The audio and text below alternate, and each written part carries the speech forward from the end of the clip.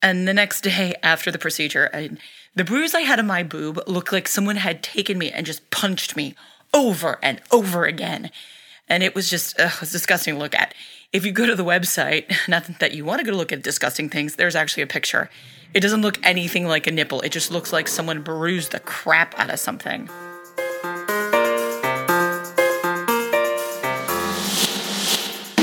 Hi, and welcome to Chemo Skinny, a podcast for couples dealing with breast cancer that answers the question, is it true that what doesn't kill you makes you stronger? Because that always seemed kind of really stupid to us. Very stupid. This is my wife, Stephanie, an actress, a fitness instructor, and a woman who has survived breast cancer, thyroid cancer, and kidney cancer. Well done. As well as many friends asking, no, really, how are you doing? And this is my long-suffering husband, Colin, of almost a decade. A writer, a director, occasional public radio contributor. I do not give them money, although perhaps I should. I do mini documentaries for them, which is part of the reason we thought, hey, a podcast. No one else has thought of that. Let's give it a shot. Oh, actually, I love how you call them mini documentaries. It makes them feel, I like how you call them mini documentaries. It makes them so like... It gives them, it just, it's like, I'm doing a story. No, I'm doing a mini documentary. The reason we're doing this podcast is because we went on a 1.5-year cancer ride and realized there wasn't a lot of information about how couples deal with this. And trust me, you will deal with an awful lot of stuff. Breast cancer isn't just a medical problem. And I read somewhere that roughly 50% of couples who actually manage to make it through cancer and treatment and recovery end up breaking up, which terrified me. Yeah, well, we were in a slippery slope to begin with, so, a decade in, but, So we figured if you're starting down this very strange and terrifying road, hearing our story might help you. Yeah, you are not alone, and it'll happen to you because it happened to us, and it happened to an awful lot of other people, but we're here to hopefully talk you through it and save your relationship. I'm not promising this podcast will save your relationship, but it's a pretty good bet.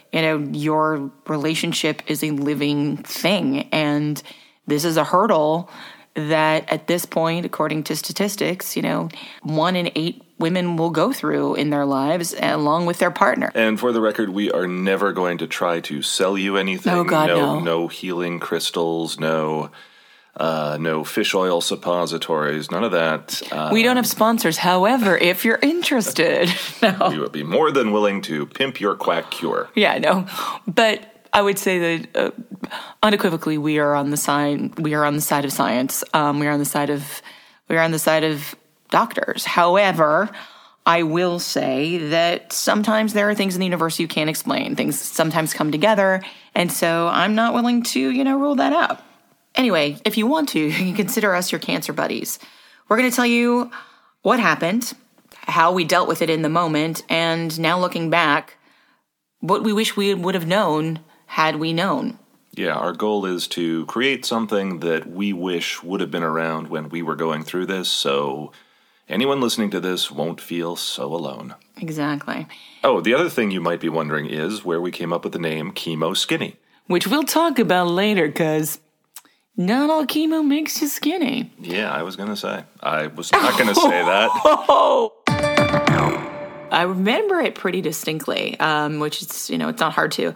I was in the process of putting myself on tape. For those of you who are not in Hollywood land, as an actor, a lot of times you will self-tape at home, specifically if you can't get in the room or if producers are somewhere else. In this case, it was a project that my agent wanted to pitch me for. The role itself, I felt, because it was a semi-period piece, had this character that was kind of a gypsy. And so as a result, I had this bustier on because I felt it was kind of like wild and gypsy, and it had a lace-up corset. And as a result, I wanted to kind of push my boobs up a little bit because that's what you do. And I was in the process of, I think you were in the other room getting something because I was just getting my makeup and everything ready. And I went to lift up my right breast, and right at the very bottom, I felt something. And I am not one who is someone who would do, breast checks. You're supposed to do them.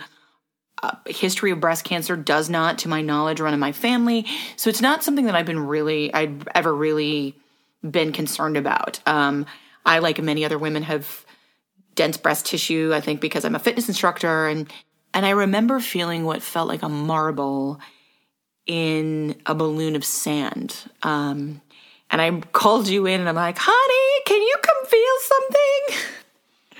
At which point you came in. I came in, and we have a version of this story we tell at cocktail parties, which isn't actually the truth. It's, hey, I thought I was going to get lucky, and I found out there was a tumor. It was more... Never let the facts get in the way of a really good cocktail story. Exactly. But I came running in, and I could tell something was wrong, and I felt it. And to me, it felt like a shrunken down Hot Wheel. I think that's Hot Wheel? A Hot Wheel, like a little car or something. It was really? It was kind of long and weird and strange. Oh, wow. And of course, it was that immediate thing of, well, we're looking at something here. I guess the smartest thing to do will be to go online and Google it. They always tell you that is the one thing. If there's one piece of advice, and at the end of each of podcasts, we'll tell you what we hoped we knew or wish we had known going in. But I think it's kind of a universal thing when it comes to medical issues. Do not Google things. You end up on WebMD deciding that you are dying of some rare, like Legionnaire's disease or something. So I called my doctor, and she said to come in. I came in, and she was like, okay, well, we're going to need to get an ultrasound on this. Or a mammogram. Both. It was a mammogram and an ultrasound. Okay. They did an ultrasound after the mammogram. Right. And most women have had a mammogram, which is never a pleasant experience. And then directly after that, I went and had an ultrasound to give it so that we could have a more definitive look at what was going on. And I will never forget. I don't believe you were with me. You might have been out in the hallway, but I knew I had a feeling it was something. I think that women, and I think myself, I knew it was something, but the woman came in. She was like, you're going to have to go have this biopsied. And I was like, okay. So we set the appointment. I think a week later, I went and got it biopsied. You go and get it biopsied. And what happens is they basically find it with an ultrasound again. They slit your breast. They numb you up. They stick a needle inside with this little clicky thing, click, click. And it goes in, it looks like a big, like, straw. It is not pleasant. They put it in, and you hear click, click, and they cut the tumor, and then they put a little tiny tag in there so that the next time you have a mammogram, they know that that's what it is. It's not something else that's, something weird. And the way they know that is right after you've gone in and they've clicky clicked it, they send you to have another mammogram. And in this instance, my mammogram lady in the next thing was like, I felt like she was from like the old school Eastern Bloc. She was like, you will do this. And I was like, ow! Because also my tumor happened to be right by my nipple. So it was, even though I had anesthetic, it happened to be a little more tender, I think, than anything else. And the next day after the procedure, the bruise I had on my boob looked like someone had taken me and just punched me over and over again. And it was just, it was disgusting to look at. If you go to the website, not that you want to go look at disgusting things, there's actually a picture. It doesn't look anything like a nipple. It just looks like someone bruised the crap out of something. And it's interesting. Once they start leaving physical marks on your body, that's when it gets a little more real for the partner involved in this thing. It's like, once you're all bruised, it's really weird for the partner. Well, up until then, it's just it's an intellectual construct. Yeah. We're talking about something that may or may not be dangerous. Yeah. 80% of the time, according to Google, it turns out to be nothing. Yeah, that's true. Of course, math, in this case, was not on my side. I remember I got an email alert telling me the results were ready at 8:30 in the morning while I was teaching my class. And I had to call you and ask you to go in and look at the results because I couldn't get it from my phone. And so you had to read them to me as I was driving home from work.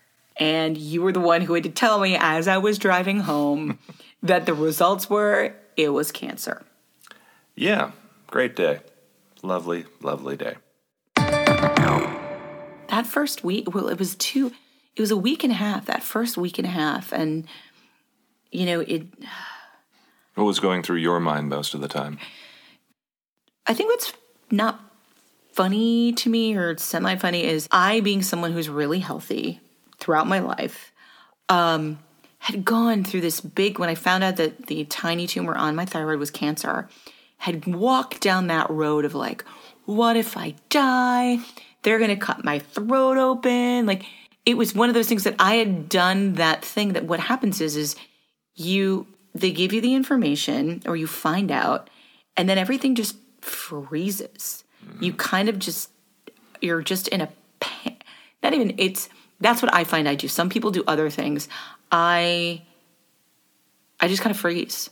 Like, everything goes cold. I'm good in emergencies, I think, because everything just kind of goes cold and I go on autopilot and I seem to be able to function better than a lot of people. And I think you do the same thing. But when I found the lump, I just knew. Like, I knew it wasn't right.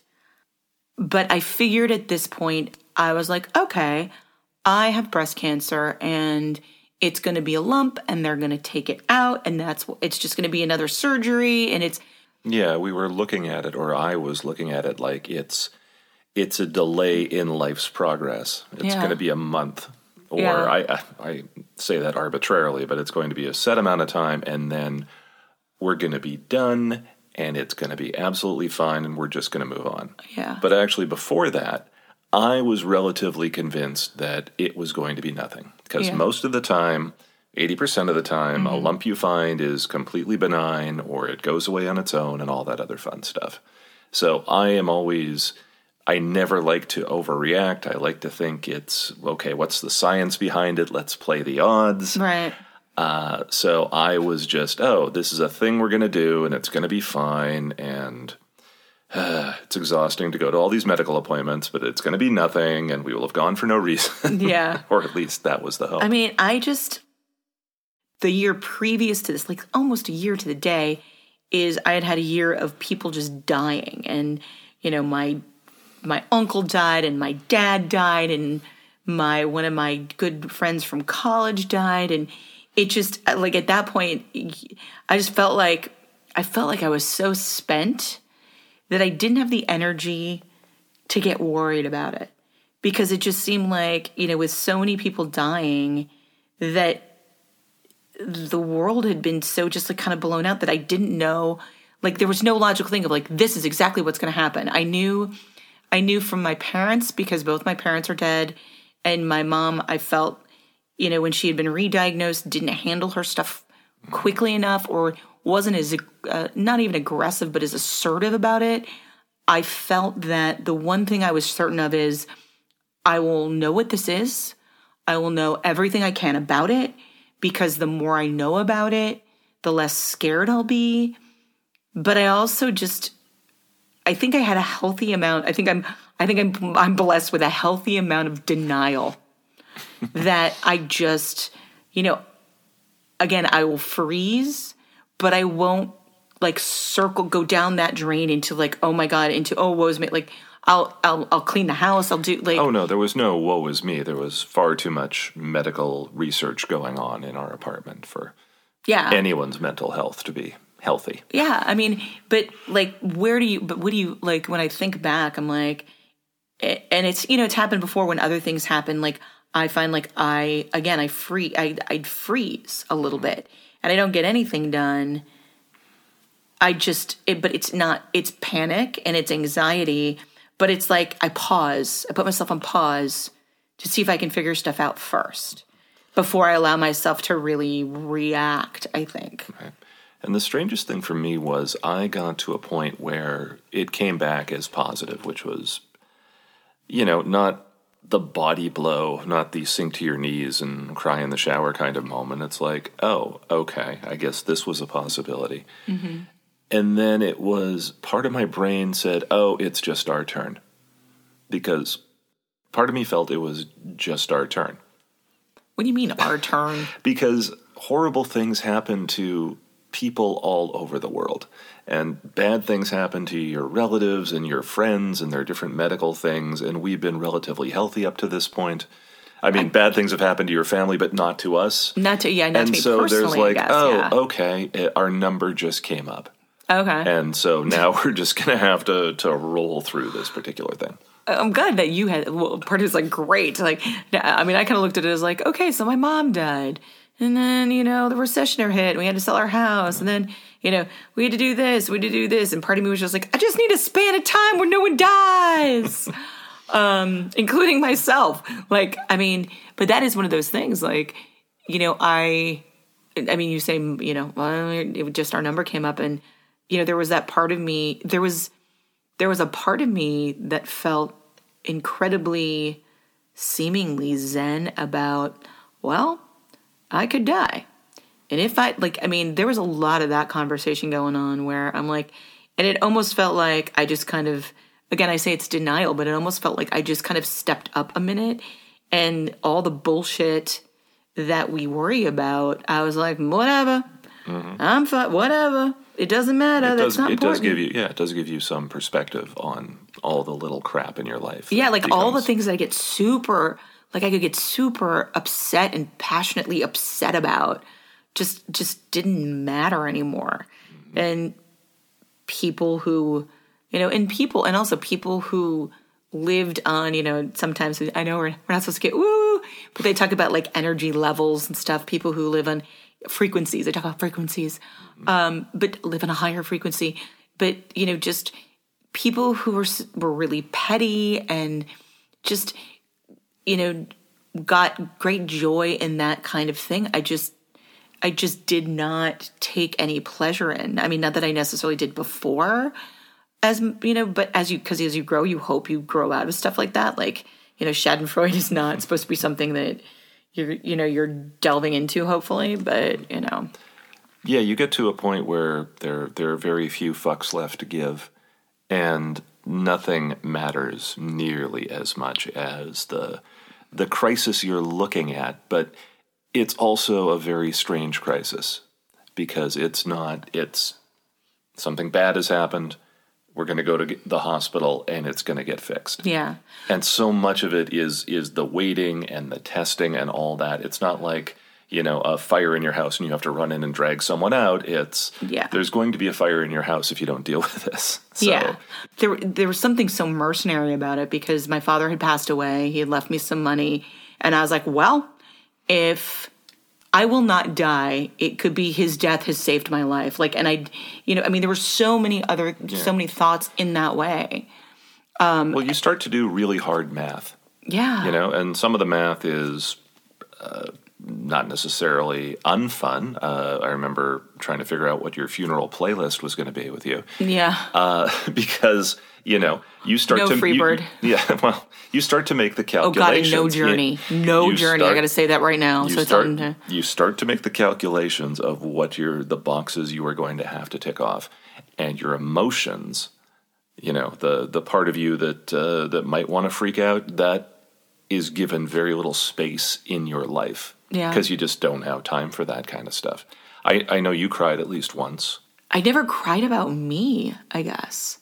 And, part of that is I said over and over again, the thing that would break me up is when I found out that it was positive, is all I could think was, thank God my parents are dead.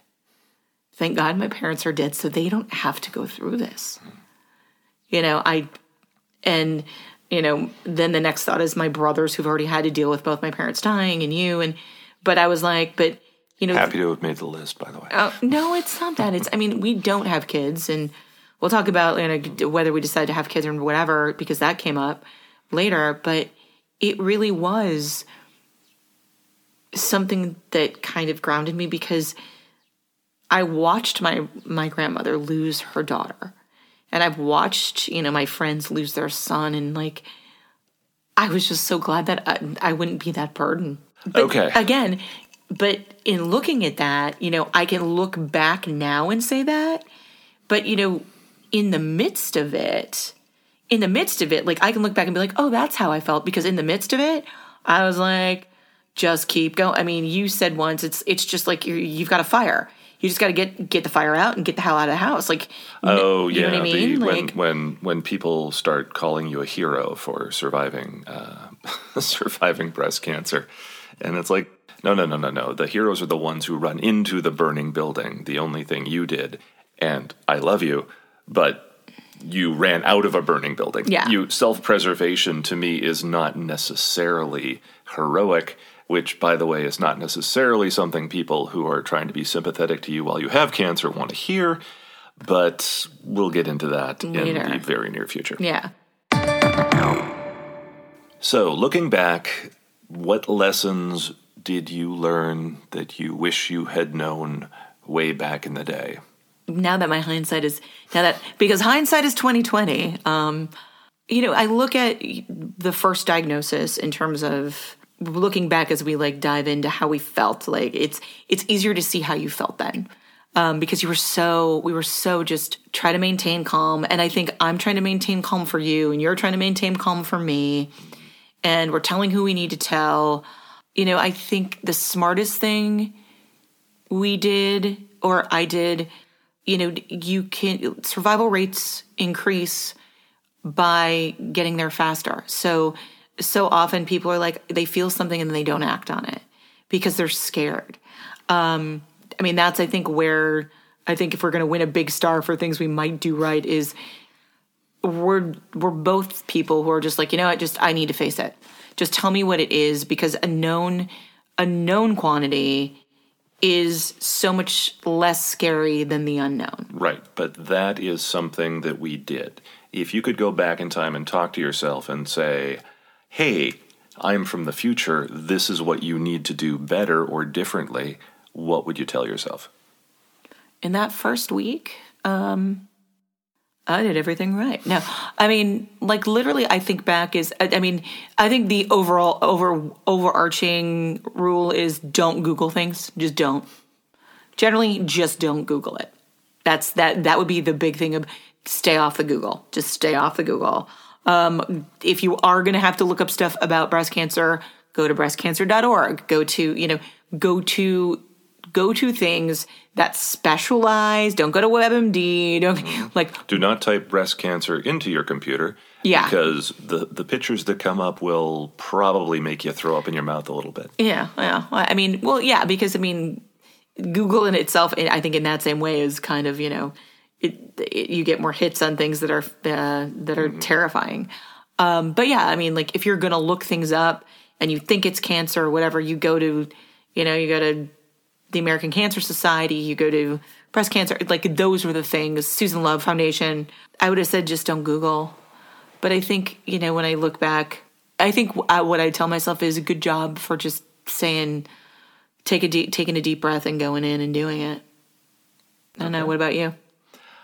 My lesson would be, and I would pass this on as advice to anybody who finds himself in a similar situation. As the partner? As the partner, you're going to feel useless. And you pretty much are. In the first week? In the first little bit. The only thing you are actually good for is hand-holding and listening and driving to doctor's appointments and being a second set of ears and asking questions that other people forget. That your partner forgets because their heads are swimming, and it's your job to be the logical one and make sure there's food in the pantry and the cable bill gets paid, because you can't really expect them to do a lot of other stuff. But that will not preclude you from feeling like just a lump, a bystander in this cancer thing that's going past. But the stuff you do in those moments is actually really, really important. You can't do anything about the tumor. Mm-hmm. You can't perform surgery. No. All you can do is say, okay, that's enough time on the laptop now. You're going to go watch some bad TV. Yeah. Not Grey's Anatomy, because it could be a cancer episode. I think there was one, and actually. Just try to steer the boat in a better direction and keep your fingers crossed. Yeah. You said, the only thing you can do is be somebody who goes to the doctor's appointment, in addition to not Googling, the smart thing I did was take you with, the breast cancer diagnosis. Is that the mistake I made is when I went for my follow-up in my thyroid, I didn't go and I was like, it's not a big deal, it's baby cancer. And then the next thing I knew, it was like legit cancer. I needed surgery. So I would say the big rule that I had to relearn is always take someone with you, ideally someone who is, Canadian Mennonite and has no emotions. No, you need somebody, but it does help. I mean, I learned it because I went with my mom as that person who could kind of shut my emotions down and ask the necessary questions and be an advocate when sometimes you can't necessarily fully be an advocate for yourself, and you need somebody to do that. All right. So what you're saying is that I'm the real hero of the story? Well, for episode 1, perhaps. You did have to tell me while I was driving home that I had breast cancer. Yeah, it was really tougher on me than on her. So that's our time. Oh, that's me. I know, but so that's our time. But in future episodes, we're going to tell you, obviously, what happened next. And talk about things like super hot doctors. And watching those super hot doctors put their super hot hands all over your super hot wife. Oh, you're so sweet. Your sex drive or super lack thereof. Right.